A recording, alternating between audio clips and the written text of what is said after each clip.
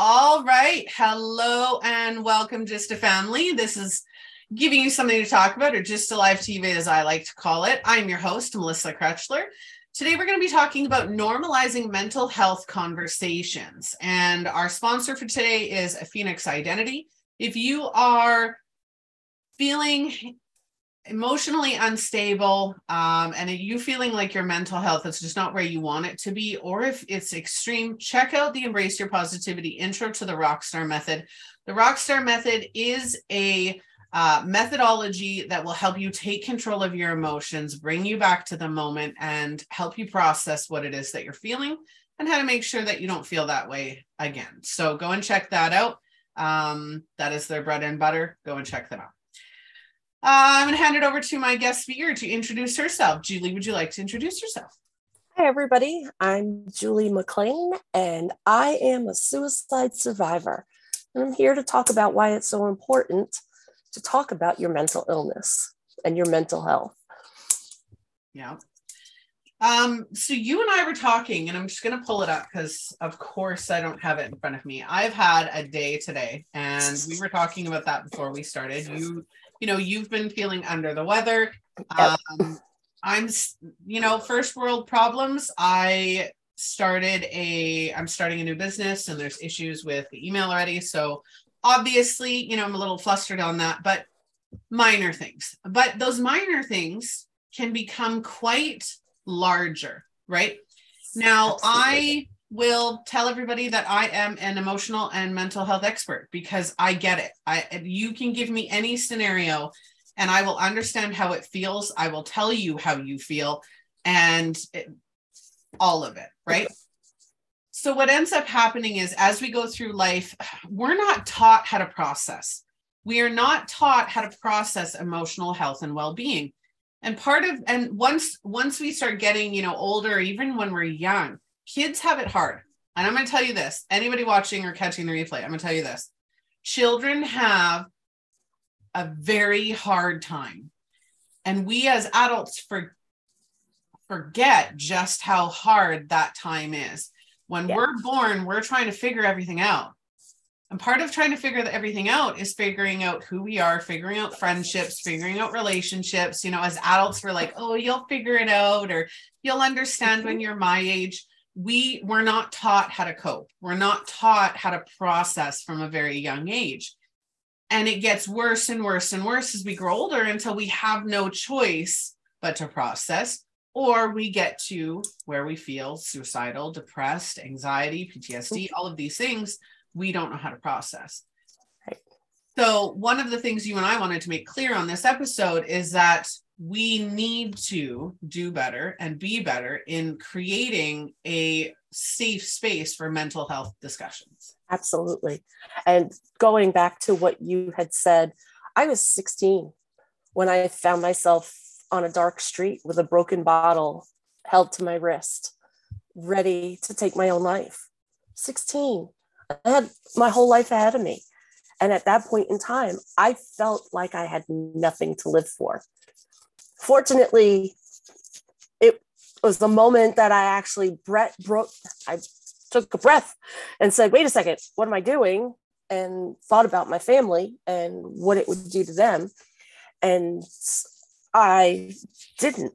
And that's why I say I'm a suicide survivor. And it's not the only time. My son was 3 when I came really close to taking my own life. Mm-hmm. And it's just because I didn't know how to deal with life. And it's funny because 2019 was the last time I had struggled with my mental health and was in crisis.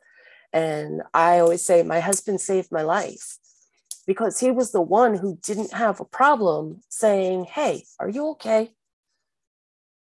So many people think that if you ask somebody if they're okay and they say, oh yeah, sure, I'm fine, no problem, that, okay, that's a done deal. But if somebody is out there and they're totally different from what they usually are, my husband knows my big trigger is crying. If I start crying, I don't stop. And I came home bawling that day. And he turned around and I turned around to him and I said, I'm leaving you. I figured it was easier to tell him that I was just going to walk out of his life and then it wouldn't be so bad. And he didn't take that for an answer. So, then he asked me if I wanted to hurt myself. And that's another thing that people think, that if you ask somebody if they want to hurt themselves, then they're going to go hurt themselves, or if it plants something in their mind to do that. It's already there. Mm-hmm. I think about it every single day. It's just a problem that I have. Every single day, I think about not being on this earth. Yeah. And then the most important question my husband asked me was, do I have a plan? Because a plan indicates that your thoughts and your feelings and your ideations are imminent. You've planned the whole thing out. And I did. I planned the whole thing out. And when I told him I had a plan, he never left my side after that.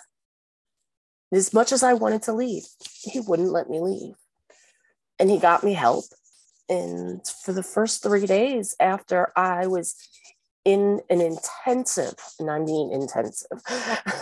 therapy group, I didn't look at anybody for 3 days. I didn't talk to anybody for 3 days. I was so out of it. My bangs were long, so they hung in my face. I looked at the floor. I didn't talk to anybody. Nobody knew what I looked like. I didn't know what anybody else looked like. But I did listen. And I listened to all these people from all different walks of life talking about their mental health. And that was something so new to me because it was so taboo for all these years. You didn't talk about your mental health. And so I finally spoke up and I finally told my story. And I actually felt better when I told it because I got such support from the people around me. And it really let me know that I wasn't alone in all of this. I had other people around me who knew what I felt like. They didn't know exactly what I felt like because nobody can know exactly how somebody else feels, but they felt something similar. And it was so refreshing to feel like you weren't alone. And that's when I realized, we have to get rid of the stigma. If we start talking about mental health and mental illness like it was a casual conversation, like how's the weather, we will reduce suicide naturally, because those of us who get to that point will turn around and find somebody or find a way to tell people, hey, I need somebody, I need support. So for anybody watching live or catching the replay, comment and let us know what you think of this conversation. One of the things I'd ask everybody is, do you know why mental health conversations are such a taboo in the first place? The reason why we hold mental health at a standstill and away from us is because generations past, it was, if you showed any signs of mental illness or mental health issues, you were committed. You were sent to an asylum. They would do lobotomies. They would do electrocution. So many nasty horror stories that we have from past generations of what it meant to have a mental health illness or issue. And so today we're still living with that fear. Absolutely. My best friend worked in what they call the psych ward here. And those people are just misunderstood. It's not like that, right? It's a protection. It's not a fun place to be. It's not a fun place to be. No. But at the same time, if you are being committed is if you're a danger to yourself or you're a danger to others. Yeah. And honestly, if you're in a place where you are a danger to yourself or others, I would rather be protected in that space and have everybody else protected from me in that space, because it's and then start that process to healing. Now, I don't agree with a lot in the mental health system. I think that it's outdated. Going back, I think that we're not where we're supposed to be. We're still not teaching people coping techniques. I love that you pointed out that your husband asked you if you had a plan. The majority of people who are ready to commit suicide you won't know. You have no indication. You have no idea. They do not talk about it. It is not something that they bring up. They just do it. I had a 19-year-old nephew who was a firefighter, who was out fighting a fire. As a matter of fact, he was on a hose line with my son because they were both firefighters at the time. And after the fire, they all went back to the firehouse. He did not stay for the debrief. And that night, my sister and his brother found him. He had taken his own life. No rhyme or reason to it. Yep. This kid was the smartest kid I knew. He was the most talented kid I knew. He was the most popular kid I knew, which was evident from his funeral, because his funeral was just, I can't even describe it. It was so many people and so overwhelming. He just didn't think that anybody cared. Yep. And somebody always cares, always. Not having the conversations, not having the coping skills or the techniques, not having the outlets or the knowledge of the support systems that they do have, that's what leads to that. That's what creates that. When you are in a place, and I'm sure you can speak on this yourself, when you're in a place where you are contemplating suicide, and there's a lot of shame in there. There's a lot of guilt, a lot of shame, a lot of, they're better off without me. You're not thinking about how everybody else feels. Yep. You're thinking about how you feel and what's best for you, but covering it up with they're better off without me. Right. And it doesn't make you selfish to do that, though, because I know a lot of people think that people who take their own lives were selfish. No, but they need to be selfish. I thought that for I was angry. I was so mad at the thought of anybody. And this was before I truly understood, and before my journey started. I had an acquaintance who committed suicide, and I was very angry with her because she left her 13-year-old son. I, at that time, had a 13-year-old son.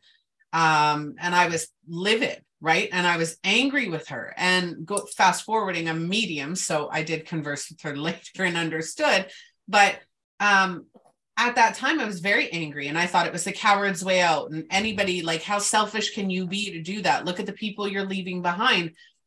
But on the same hand, now that I sit here, I started coaching when Chris Cornell and Chester Bedingfield committed suicide. Oh. Since then, you've had Robin Williams, you've had Kate Spade, you've had a plethora. Anthony Bourdain, Twitch. Right. Those were the ones that Chester affected me too.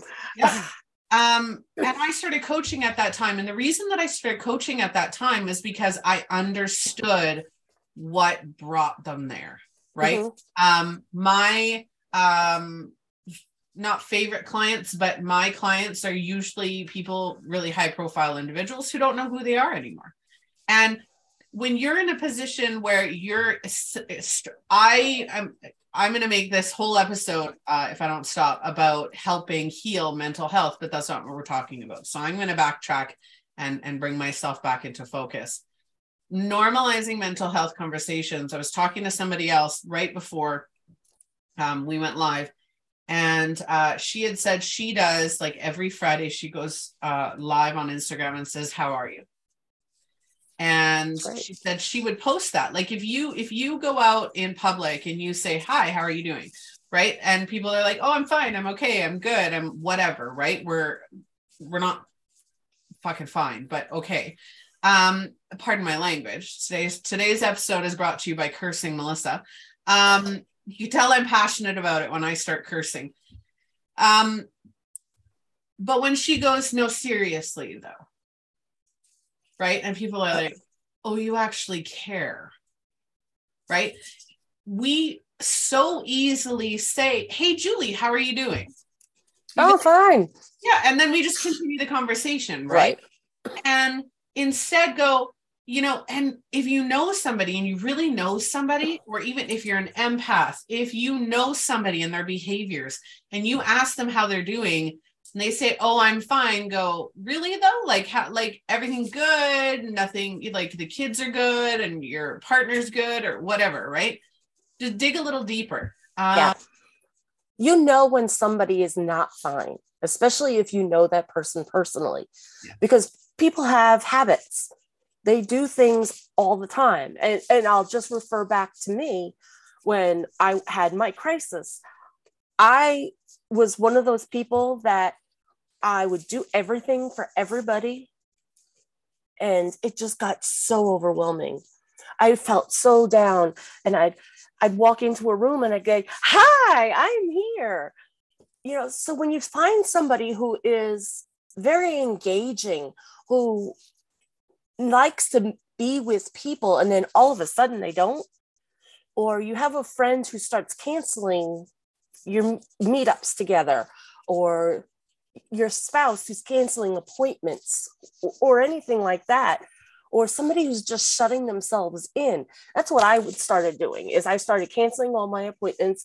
I started not going out. I just wanted to stay home. I didn't want to go anywhere. It was a big chore to go out, and it would just played on me. And you have to be able to not take yes for an answer. Yes. When you're asking that person. Unless you're like me, that is my standard. I don't like to go out. I'm constantly rescheduling, and I'm horrible for that. But that's just because I know myself. I like my time. And I like to be by myself in my bubble and screw everybody else. But that's me. But I do know that for my health and well-being, I do. Like today, I went and dropped my girls off. I'm on my way home and I'm like, I don't want to go home today. I thought about going to my husband's work and just chilling with him until my first client, and, just doing whatever. But talking about your mental health. Now let's put suicide away for a second and just talk about everyday mental health, right? The only person who is going to, and I'm going to take myself out of this equation because I could tell you what your mental health is immediately, but most people, the only person who's going to know the truest version of yourself is yourself. Yep. Your relationship with you is the most important. And when we're having any issues or anything like that, a lot of women, people pleasers. A lot of men hide their emotions because that's what they're taught to do. Society has taught us in generations past and current to hide everything. Yep. To pretend that everything's okay, to, be the best mother, best wife, best sister, best daughter, put everybody else's needs before your own, and then your mental health struggles. And I am absolutely 100% against that. My family, if you were to call my 12-year-old, or soon to be 14-year-old daughter and say, who is your mom's number one priority? She's going to tell you herself. That's good. Right? Not many people can do that, though. I have, between bio and step, I have 4 children. And I come first. I am my number one priority. My second is my husband. My third, my children. And the reason is my children, I have to teach them how to be self-sufficient, and I have to teach them to put themselves first. When my job as full-time mom is done, they move out, they start their own lives. Or that's when you start seeing a lot of mental health challenges. Because people don't put themselves first. Right. So divorce, when kids, so empty nest, divorce, retirement, becoming a widow or a widower. All of those come with mental health crises. And the reason those come with mental health crises is, one, obviously loss. We have to work through loss no matter what. Grief and loss are a big part of life. Yeah. But the second part of that is, throughout the process of being in a career, throughout the process of being in a marriage, throughout the process of being a parent, we lose ourselves to that role or to Absolutely. That title. And when that role or title is fulfilled or taken away, we don't know who we are anymore. Right. Right. Yeah. So that's number one. Number two is not knowing how to process. How many people actually know how to process their emotions, their mental health, their struggles, their triumphs? How many people know how to process that? Not many. And not many are willing to say, hey, I don't know how to process this. I need to go see somebody. Mm-hmm. Because it all comes back to the stigma. And that stigma, like you said, is generational. It's started way back when. It's religion. How many religions, especially back then, were like, well, you have a demon inside of you if you have a mental illness. Culturally, especially if you're a man, that's not cool. You know, you can't express your feelings. You know, how many times growing up did people hear real men don't cry? In my version of the world, real men wear pink and real men talk about their feelings. Mm-hmm. Because they have to, because if they don't, they're not going to be here for us. Yep. So I challenge anybody. I want you to question yourself and question, think about the people around you. Think of yourself. Yeah. How many people do you know who are holding on to things they haven't processed? Now, take a look internally at yourself and say, what am I holding on to that I haven't processed? And then I want you to just sit for a minute with it and think of how heavy that is. And you know what most people will find out that they haven't processed is their negative self-talk. Mm-hmm. Oh, I can't do that. Oh, that's not me. Oh, I grew up this way and I can't change that. If you had asked me that 3-4 years ago, I would have said, no, I can't change any of that. That's garbage. The best book I ever read was Negative Self-Talk and How to Change It. And it's the best thing I've ever done because I learned that from the time we're babies, the first thing we learn is the word no. No, don't touch this. No, don't do that. No, don't go up the stairs. No, don't, put that in your mouth. So that all sits there. And that's all negative self-talk, building and building and building. And then you don't feel like you can do anything. You don't feel like you can change anything because it's so ingrained in you, this one thing. And it's funny because for a long time, you always heard people talk about the millennials and how they're lazy and they don't do anything. As far as I'm concerned, the millennials have been the best generation so far because they're the ones that learned how to not have to stick with what their parents were doing and learned things on their own and started doing things on their own. And it broke so many of those norms. And it's great. Mm-hmm.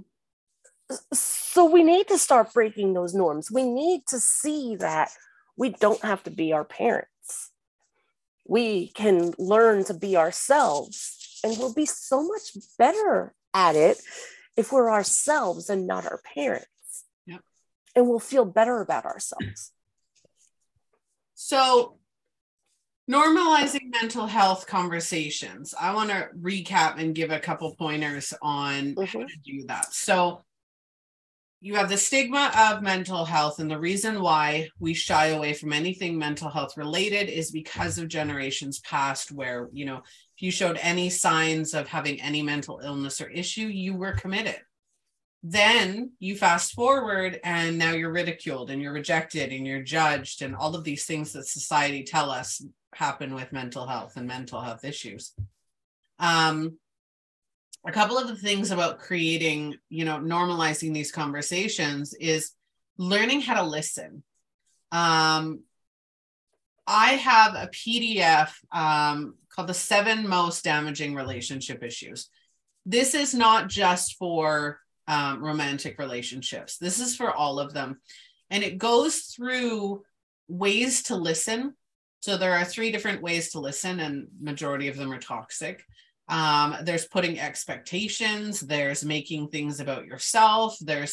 We've done multiple episodes on suicide and addiction and talking about how when you're in or having a conversation with somebody, that conversation, you need to listen without putting yourself into it, right? Sometimes without judgment.